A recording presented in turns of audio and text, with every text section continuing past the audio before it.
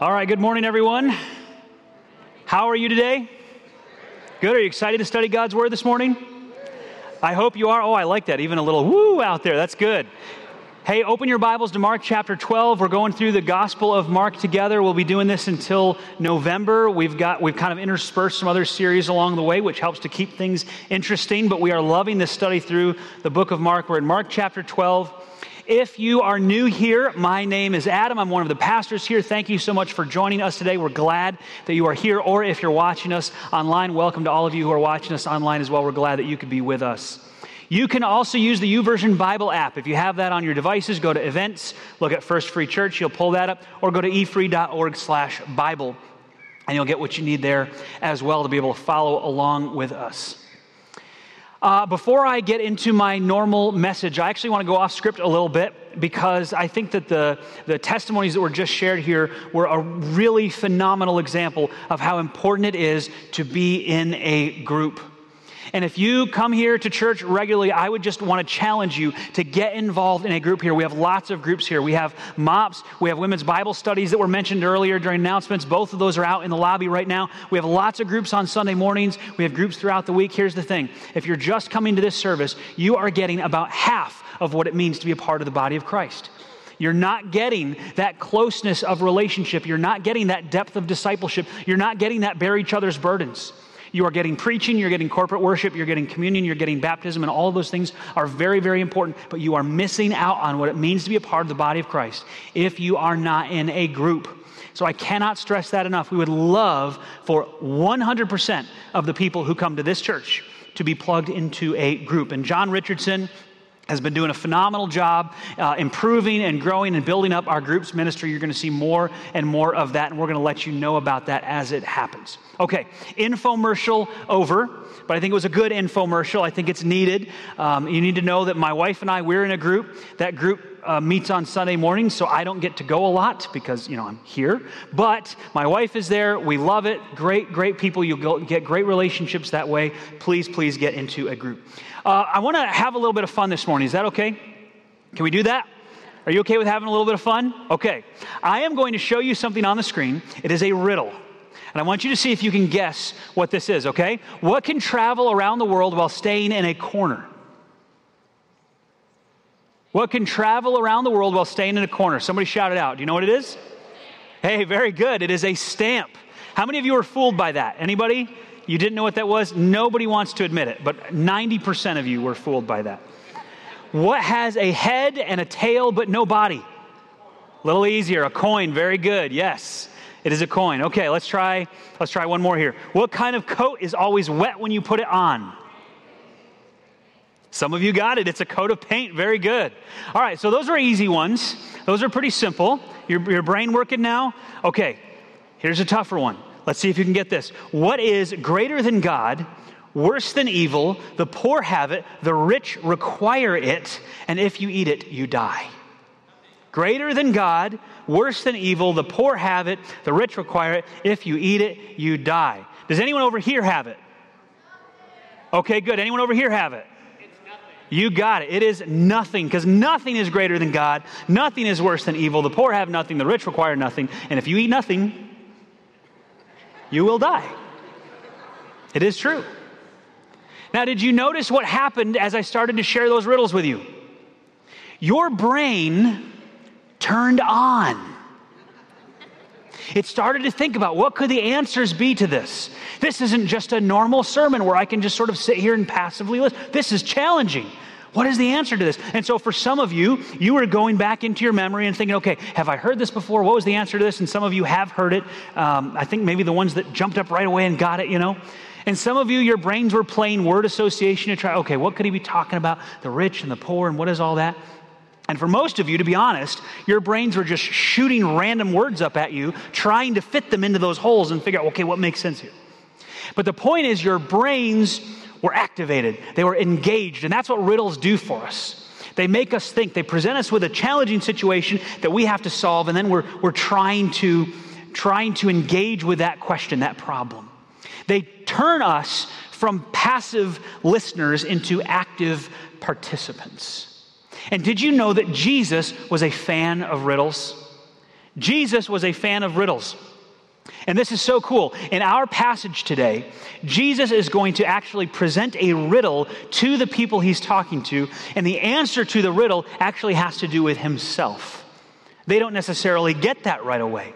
But Jesus is going to share a riddle today in Mark chapter 12. So by now, you have had enough time. You are in Mark 12, right? Everybody's in Mark 12? Okay, we're going to read starting in verse 35 together. And before we do this, let me just give you some context. We're only a few days away now from the crucifixion. So Jesus is now at this point where he's almost near his death on the cross. And then, of course, 3 days later, he'll rise from the dead. So he's looking forward to that time. That's about to happen. And so, in preparation for this, he has been teaching a lot more stuff than usual, a lot more openly and bluntly than usual. He's been confronting the religious leaders. He's in the temple right now in Mark 12. He's in the courtyard. And he is teaching his followers, but the religious leaders of the existing system are all there. They're all around. Jesus, knowing he is about to die, he is going to leave. He is going to send in the Holy Spirit as a guide, as a comforter, as a helper, which we sang about a minute ago. But the religious system all around him shows what happens when corrupt people hijack a system that God put in place for good and use it for their own personal gain. And so there are religious leaders standing all over around him in this courtyard, in this temple, and over in the actual temple itself, where the high priest would go in, who represent a distortion, a perversion of what God had originally created to help bring the people back to him, to point the people back to him. And so Jesus is preparing his followers for a new movement that will replace that. And he does not want them to make the same mistakes that these other leaders have made. And so he's teaching them. Let's read in Mark 12, verse 35.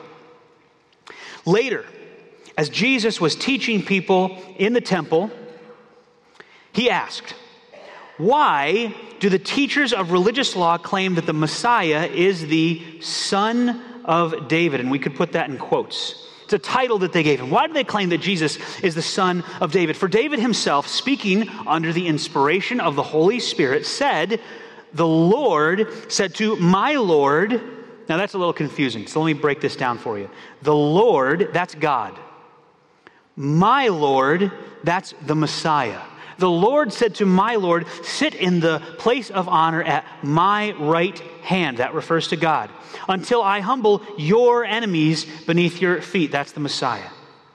So the Lord God said to my Lord, this is David speaking, "My Lord, the Messiah, sit in the place of honor at my right hand until I humble your enemies beneath your feet." Since David, now Jesus is speaking again here, since David himself called the Messiah my Lord, how can the Messiah be his son? The large crowd listened to him with great delight. Now, why were they delighted at this? It's because this was fresh teaching. This was new insight. The Jewish scribes and religious elites knew the Old Testament well. They called it the Tanakh. This is the Tanakh, what we call the Old Testament. And they had all these passages of scriptures that were messianic prophecies, and they talked about this. But as far as we know, this is the first time anyone had ever linked Psalm 110, which is where David is talking, to the Messiah. And when you look back at it, you go, oh yeah, that makes perfect sense. But Psalm 110, as far as we know, this had never been linked to the Messiah before. And so the people are hearing this, and he's just engaged their minds with a riddle, and he's bringing fresh teaching, new thought, and yet squarely rooted in God's word. And so they were delighted by this. They were excited by this. They enjoy listening to him. We need a little bit of background on this riddle to understand exactly what's going on here. Why do the teachers of religious law claim that the Messiah is the Son of David, since David himself called the Messiah my Lord? How can the Messiah be his son? The Son of David was not a biblical term for the Messiah. Now, the Old Testament was full of prophecies about the Davidic line leading to the Messiah. There were lots of prophecies from Jeremiah and Isaiah and Ezekiel and the Psalms. There were lots of these that specified that the Messiah would be a descendant of David and would come through that line. But the title, Son of David, was something new that the religious leaders in this day had started using to refer to as shorthand for the Messiah, or another term for the Messiah. Earlier in Jesus' ministry, some people would call out to him and they would say, Son of David. They recognize that this title that the religious leaders used now to refer to the Messiah in their everyday communication, that's who they were claiming this was, the Son of David, the Messiah. But it wasn't a term that was used in the Old Testament. Now, Jesus is questioning this title in a very respectful way. He's not being disrespectful. He's just raising the question, how can it be that your leaders call the Messiah the Son of David if the Messiah is going to be a descendant of David? How can David call that Messiah my Lord and elevate him to this position of honor? And Jesus is not trying to disprove them, by the way. He's not trying to say this is a bad title. He's just raising the question because he wants them to think, which I think is a wonderful principle for us. Jesus knows that the title Son of David does not present a conflict here. We'll look at that a little later. Jesus knows that it's perfectly fine to call the Messiah the Son of David. It's true, he's in the line of David, and yet, yes, the Messiah will be greater than David. Jesus knows the answer to this, and yet he's raising the question. I think that is really cool. Jesus knows that this is correct. He knows the answer to this, and rather than just kind of spill out the answer, he's raising a thoughtful question to get them to think. One of the principles that I think we can learn from this is that Jesus was not afraid to ask deep, challenging questions about religious things, even when he agreed with those things. Even when that title was technically true, Jesus was not afraid to raise a question. And this place should be a place where we are open to skeptical questions. If we have the answers, then we have to be willing to face the questions. It can't be one of those situations where there are some things that are just taboo. We don't ask about that here. We don't talk about that. We sort of keep that to the side. No, this has got to be a place where it's okay to ask these kinds of questions. Jesus himself did it. Knowing the answer, knowing that the title was okay, he challenged the use of that title that the leaders used to get people to think, to get them to ask questions, to wonder, to learn. Now, as an interesting side note here, Jesus confirms what the apostles Peter and Paul would later say as well about the inspiration of Scripture, right? He says that David spoke under the inspiration of the Holy Spirit, which I think is really neat that Jesus just confirms that for us right here. Peter says in 2 Peter, above all, you must realize that no prophecy in Scripture ever came from the prophet's own understanding or from human initiative. No, those prophets were moved by the Holy Spirit and they spoke from God. And Paul says in 2 Timothy, all Scripture is inspired by God and is useful to teach us what is true and to make us realize what is wrong in our lives. It corrects us when we are wrong and teaches us to do what is right. So David, Jesus confirms, spoke through the inspiration of the Holy Spirit. Now, why is that important? Because David is just a man. And the things David says could be wrong. And yet Jesus is clarifying here, now this is David speaking prophetically through the inspiration of the Holy Spirit. In other words, what he says can't be wrong. Jesus is adding that level of clarity to say that what David said about referring to the Messiah as his Lord, he can't be mistaken here. He can't be wrong. So what do you make of this? We also have to understand that this was a highly patriarchal society. So ancestors were always esteemed as a higher rank than descendants.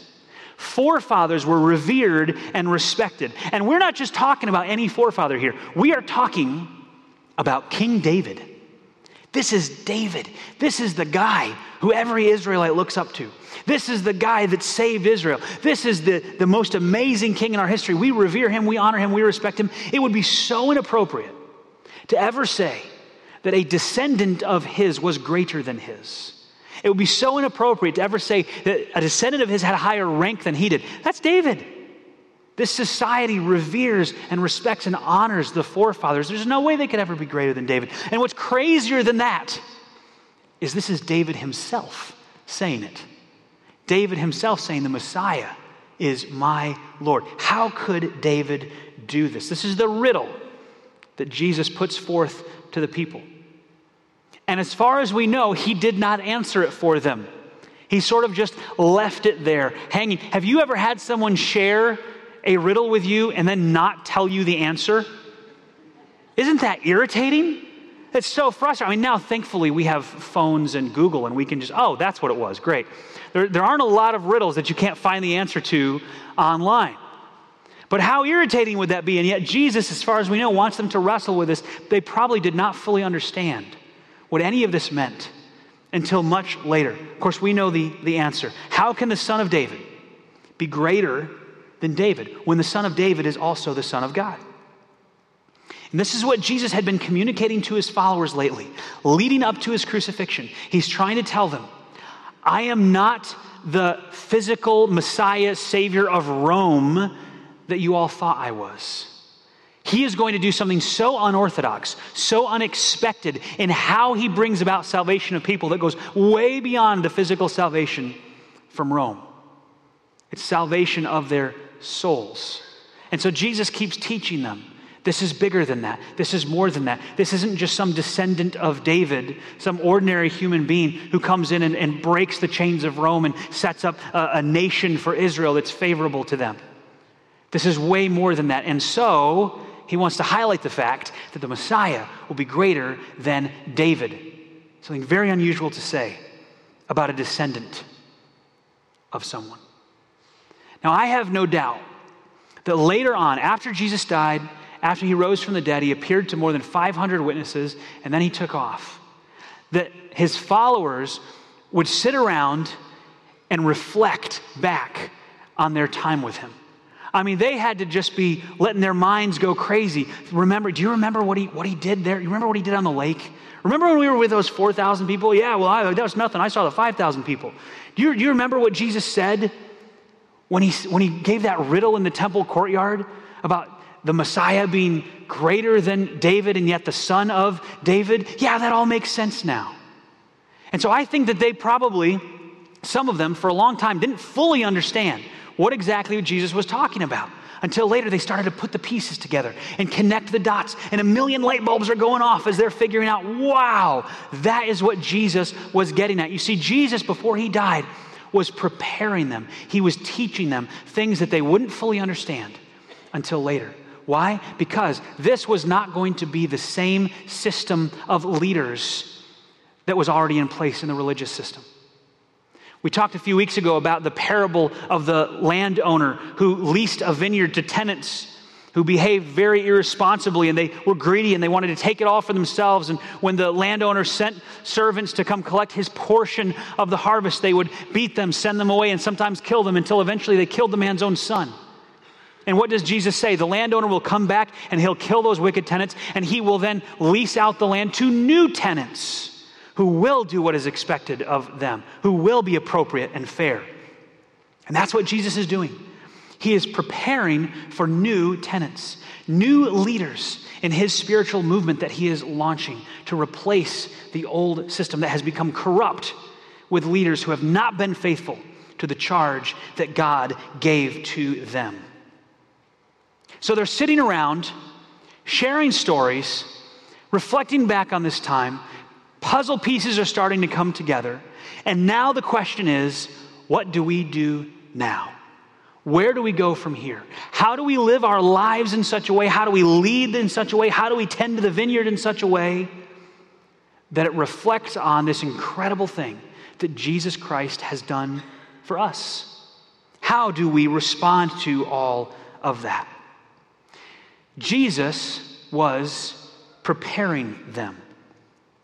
He said earlier, we talked about love the Lord your God with all your heart, with all your soul, with all your mind, with all your strength. And love your neighbor as yourself, the two greatest commandments. From those two flow all of the others. He's preparing them. He's teaching them. He's getting them ready. He wants them to love God and love others. And now what he's going to do in Mark chapter 12, the next couple of verses we look at, he is going to give them an example of what not to do. He's going to give them an example of what happens when you don't love God or love your neighbors. Here's the problem.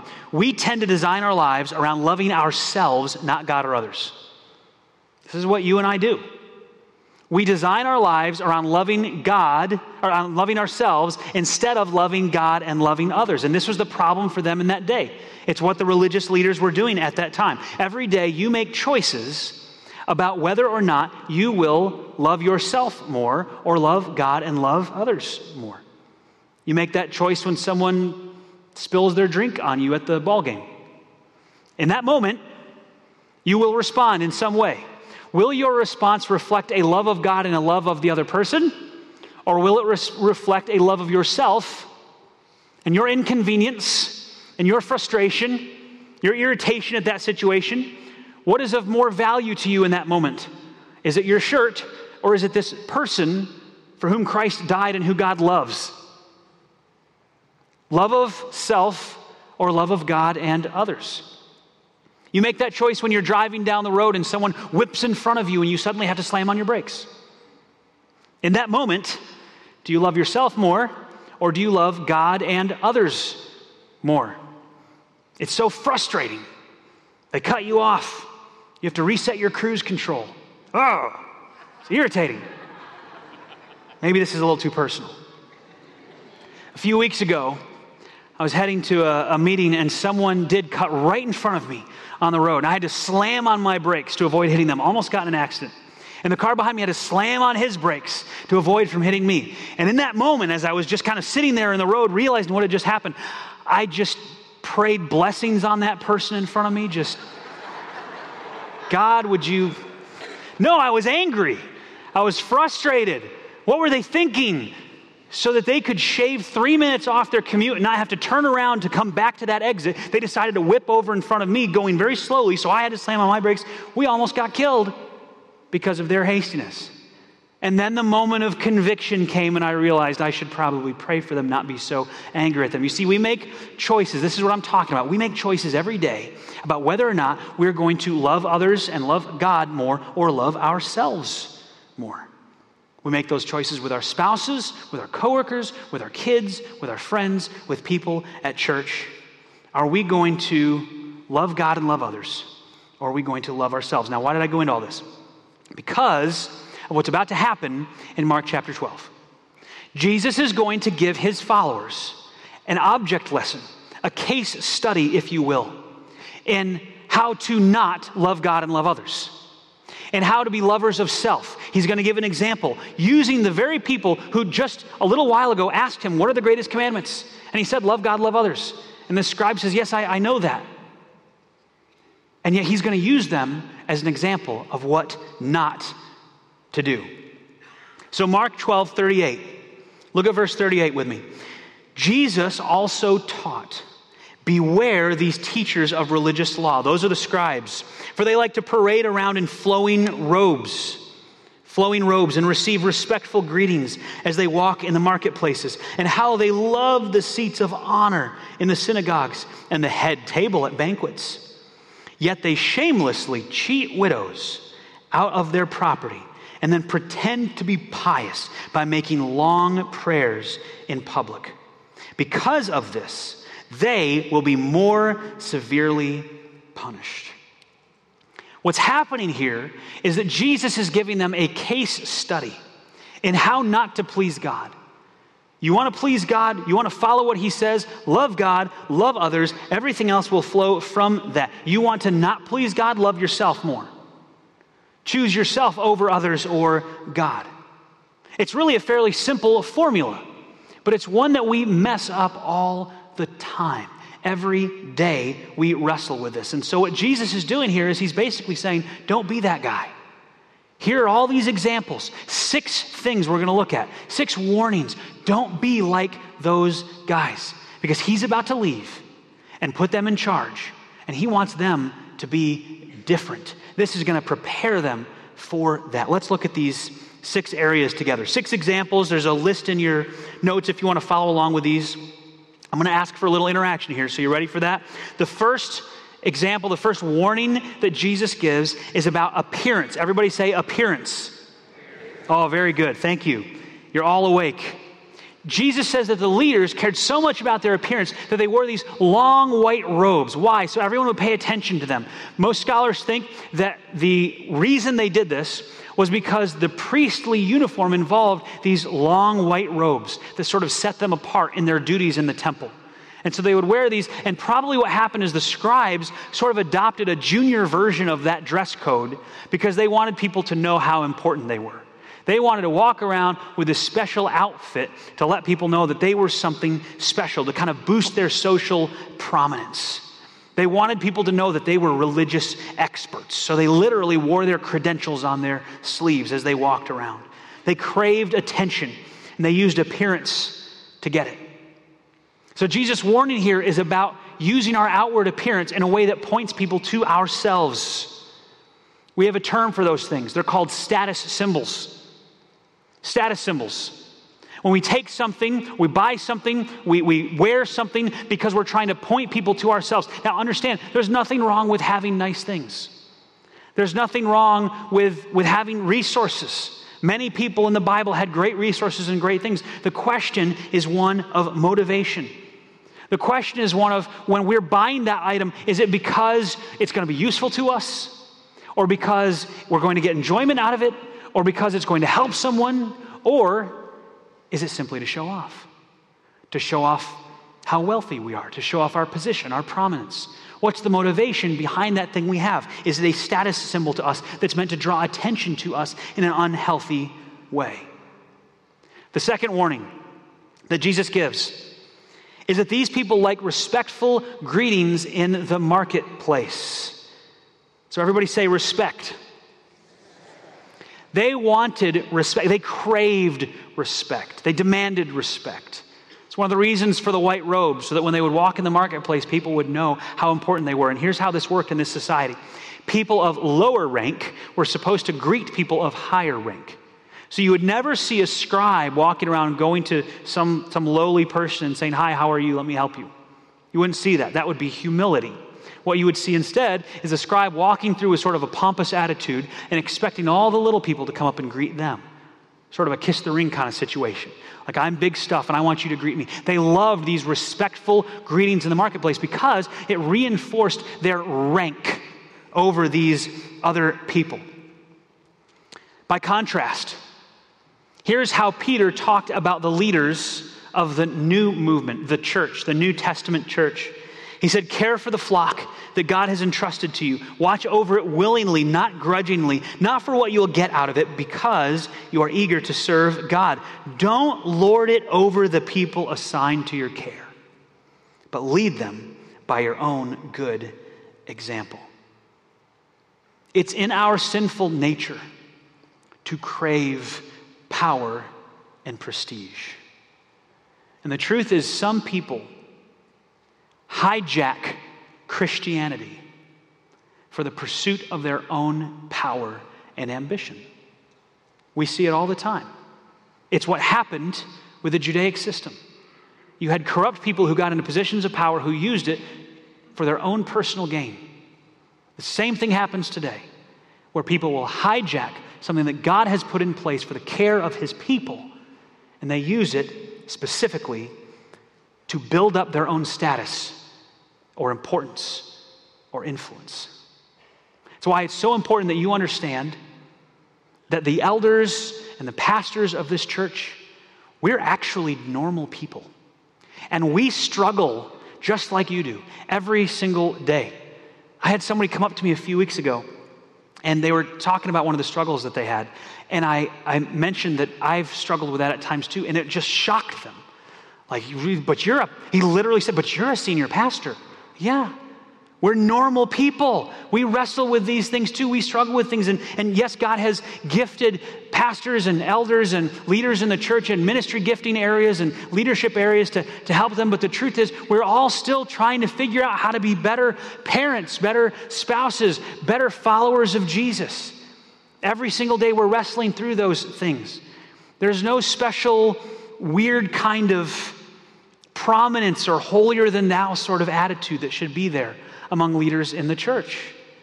We're all together going through this. God has just given us different roles in that process. Sometimes when I'm meeting someone for the first time, I really hope that they don't ask me what I do right away.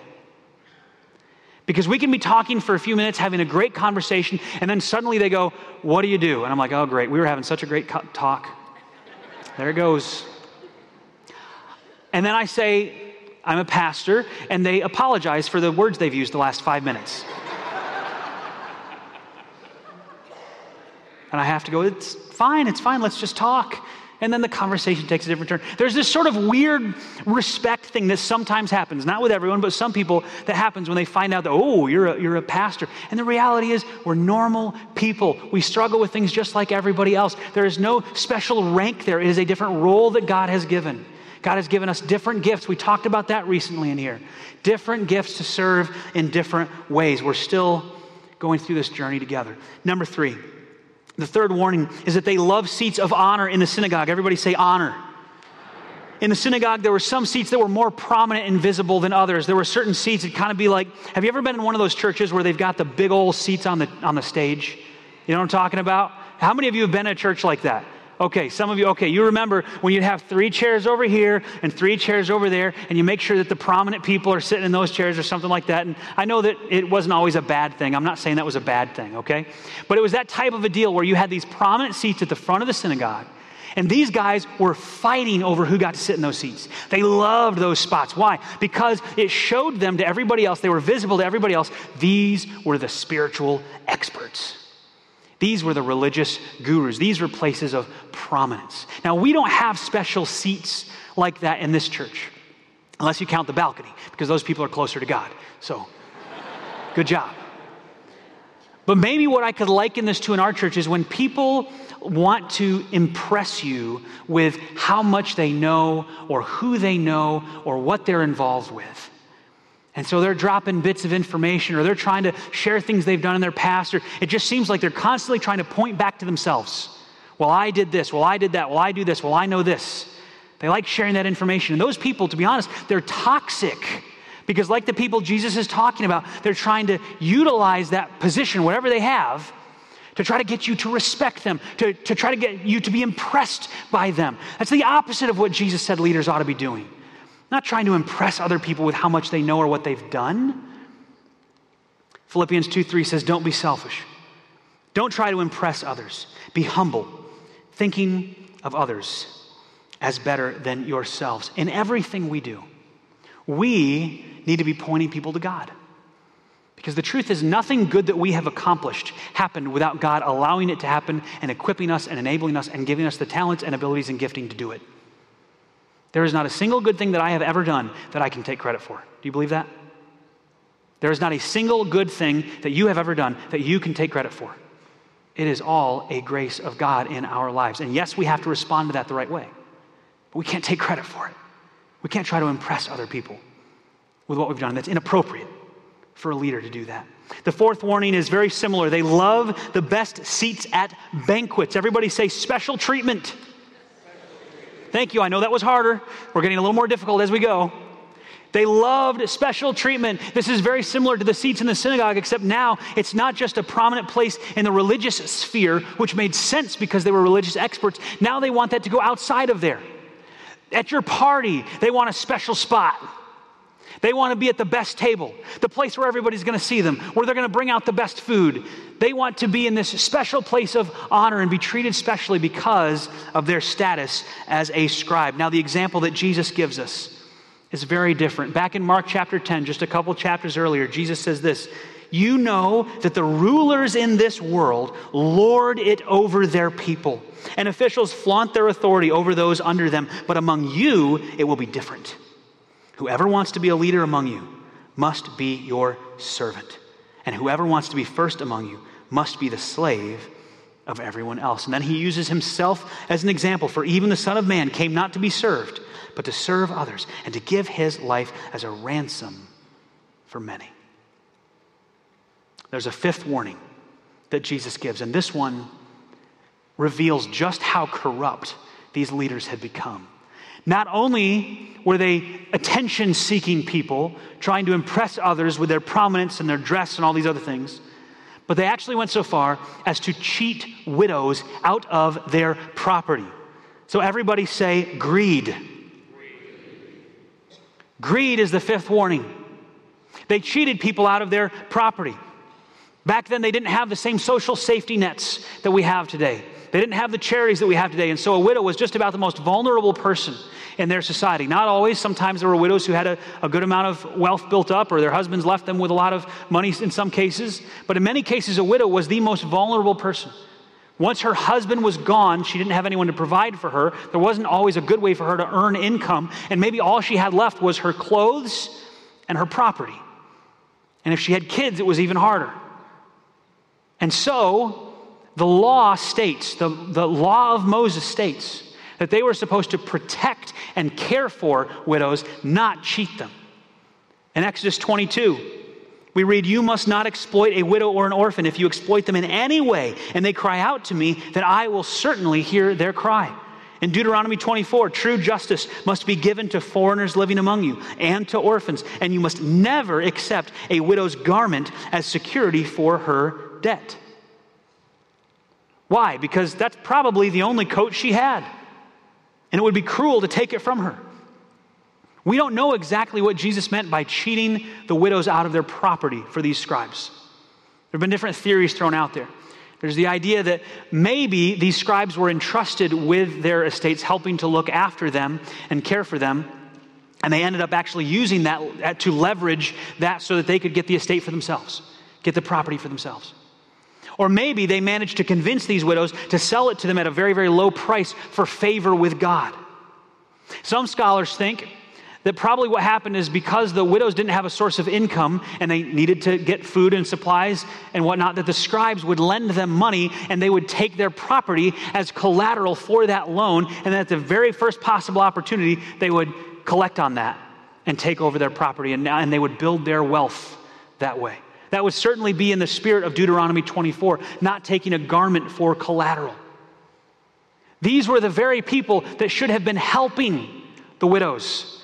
These were the very men who should have been caring for them. Also back in the law, we see the command for farmers to leave the corners of their fields so that widows could come along and pick the grain that was left there. They were supposed to leave some food there for them for free. And it's very interesting too. It doesn't say farmers go ahead and pick all the food and then just go house to house and give it to them. It says, no, they need to come and they need to work for it too. They need to do something to get it, but you leave it there for them for free. The Old Testament talks about the importance of the Israelites having open hands to the poor. These are the people that are supposed to be caring for the widows, and yet they're cheating them out of their resources. What they failed to understand, and what we often fail to understand today, is that none of the resources we have are ours to keep. They will all be gone from us at some point. We are temporary owners of these things. Really, we're borrowers of these things from God. This is all God's resources anyway. And He has entrusted with us with them and expects us to use them wisely. And how foolish of us to ever think that cheating someone else out of their resources is somehow going to get us ahead in life. What you're really doing is cheating them out of the resources God has provided for them. Not a good idea. At the end of this service, we're going to take a benevolence offering.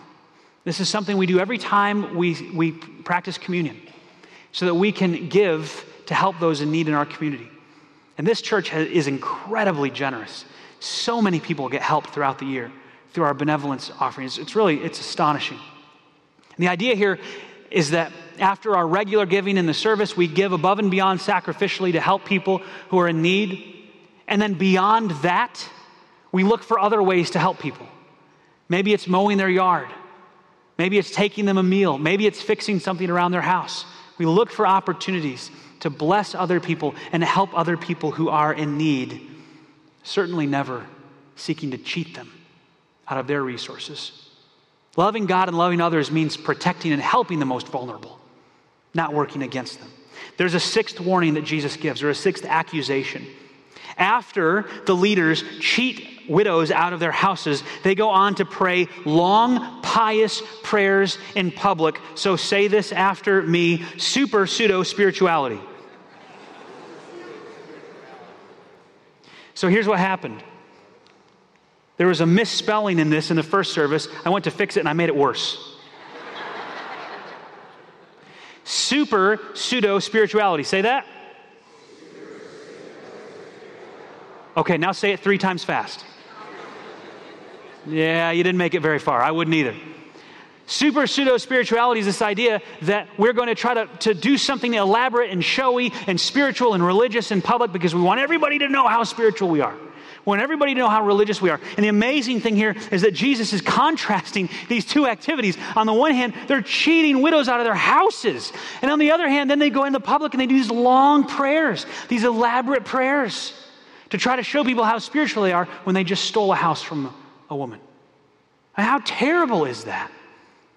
Super pseudo spirituality, this grandiose kind of religious pompousness. And yet he said that inside, it was like they had dead bodies in there, like they were whitewashed tombs with dead bodies inside. It's a terrible thing. When I was younger, I had a pastor.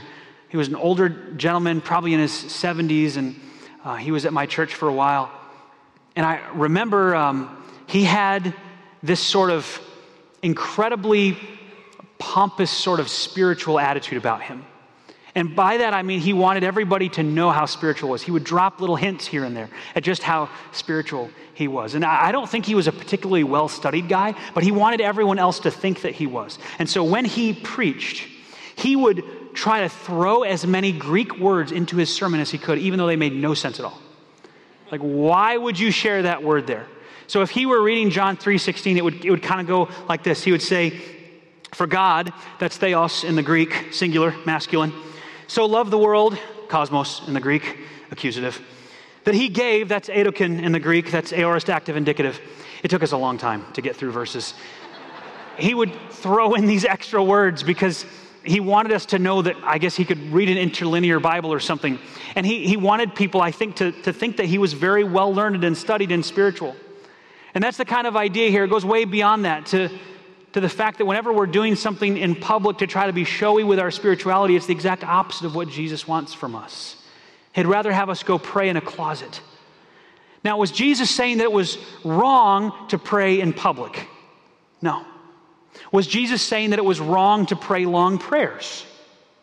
Maybe sometimes. There have been a few that I've wanted to say, does your train have a caboose? Let's wrap this up here.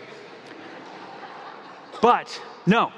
That is not what Jesus was saying. He's getting at the motivation. Why are they doing it? They have just done something evil, and now they're putting on this spiritual show. And that's the problem. It's about the spiritual show that they were putting on. What do these 6 things reveal about their hearts? It reveals their love for themselves, not their love for God and others. These are 6 ways that they loved themselves more than God or others. And so what about you? Do you see yourself in any of these 6 things? Do you see your pursuit of appearance to try to present yourself in a certain way and point people to you? Do you crave respect and honor so much that you're trying to manipulate things to get people to be impressed by you? Do you seek special treatment from other people in a way that would be inappropriate? If Jesus were to evaluate your life today, would he find that your motivation for a lot of what you do is actually greed? Or is your spiritual life marked mostly by what you do in public, not in private? Not an intimate relationship with God, but when you're around other people, you know the right things to say, the right things to do to make it look like you're more spiritual than you are. And maybe you see yourselves in some of these. Today we're going to have communion together. And you're going to have an opportunity where, while we're passing the elements, where you're going to be able to just sit and reflect and think. And it would be a great time for you to ask God to reveal any areas here or any others that he wants to refine in your life. How are you doing? Jesus prepared his disciples with this example of what not to do. Don't be that guy. Love God, love others. Let everything else flow out of that. Let's pray as we get ready for communion. God, your word is an amazing teacher to us. You have left us such an incredible example in your Son and how he came to serve other people. And we struggle every day with this idea of loving ourselves more than we love you and we love other people. And so I pray for everyone in this room. I pray for everyone watching online, Lord, that you would help us to see areas in our lives where we have fallen into one of these 6 traps, or maybe multiples, where we've been trying to use our appearance or seek special treatment or respect or honor, or greed's been our motivation, or we just try to present this showy kind of spiritual self that's not real in our lives. Lord, help us now as we remember the sacrifice you made for us, to orient our lives, to design them around loving you and loving others. Give us fresh and creative ways to do that, God. Reveal things in our lives that we need to change so that that can be what we're all about. Not loving ourselves, but loving you and loving others. And in Jesus' name I pray, amen.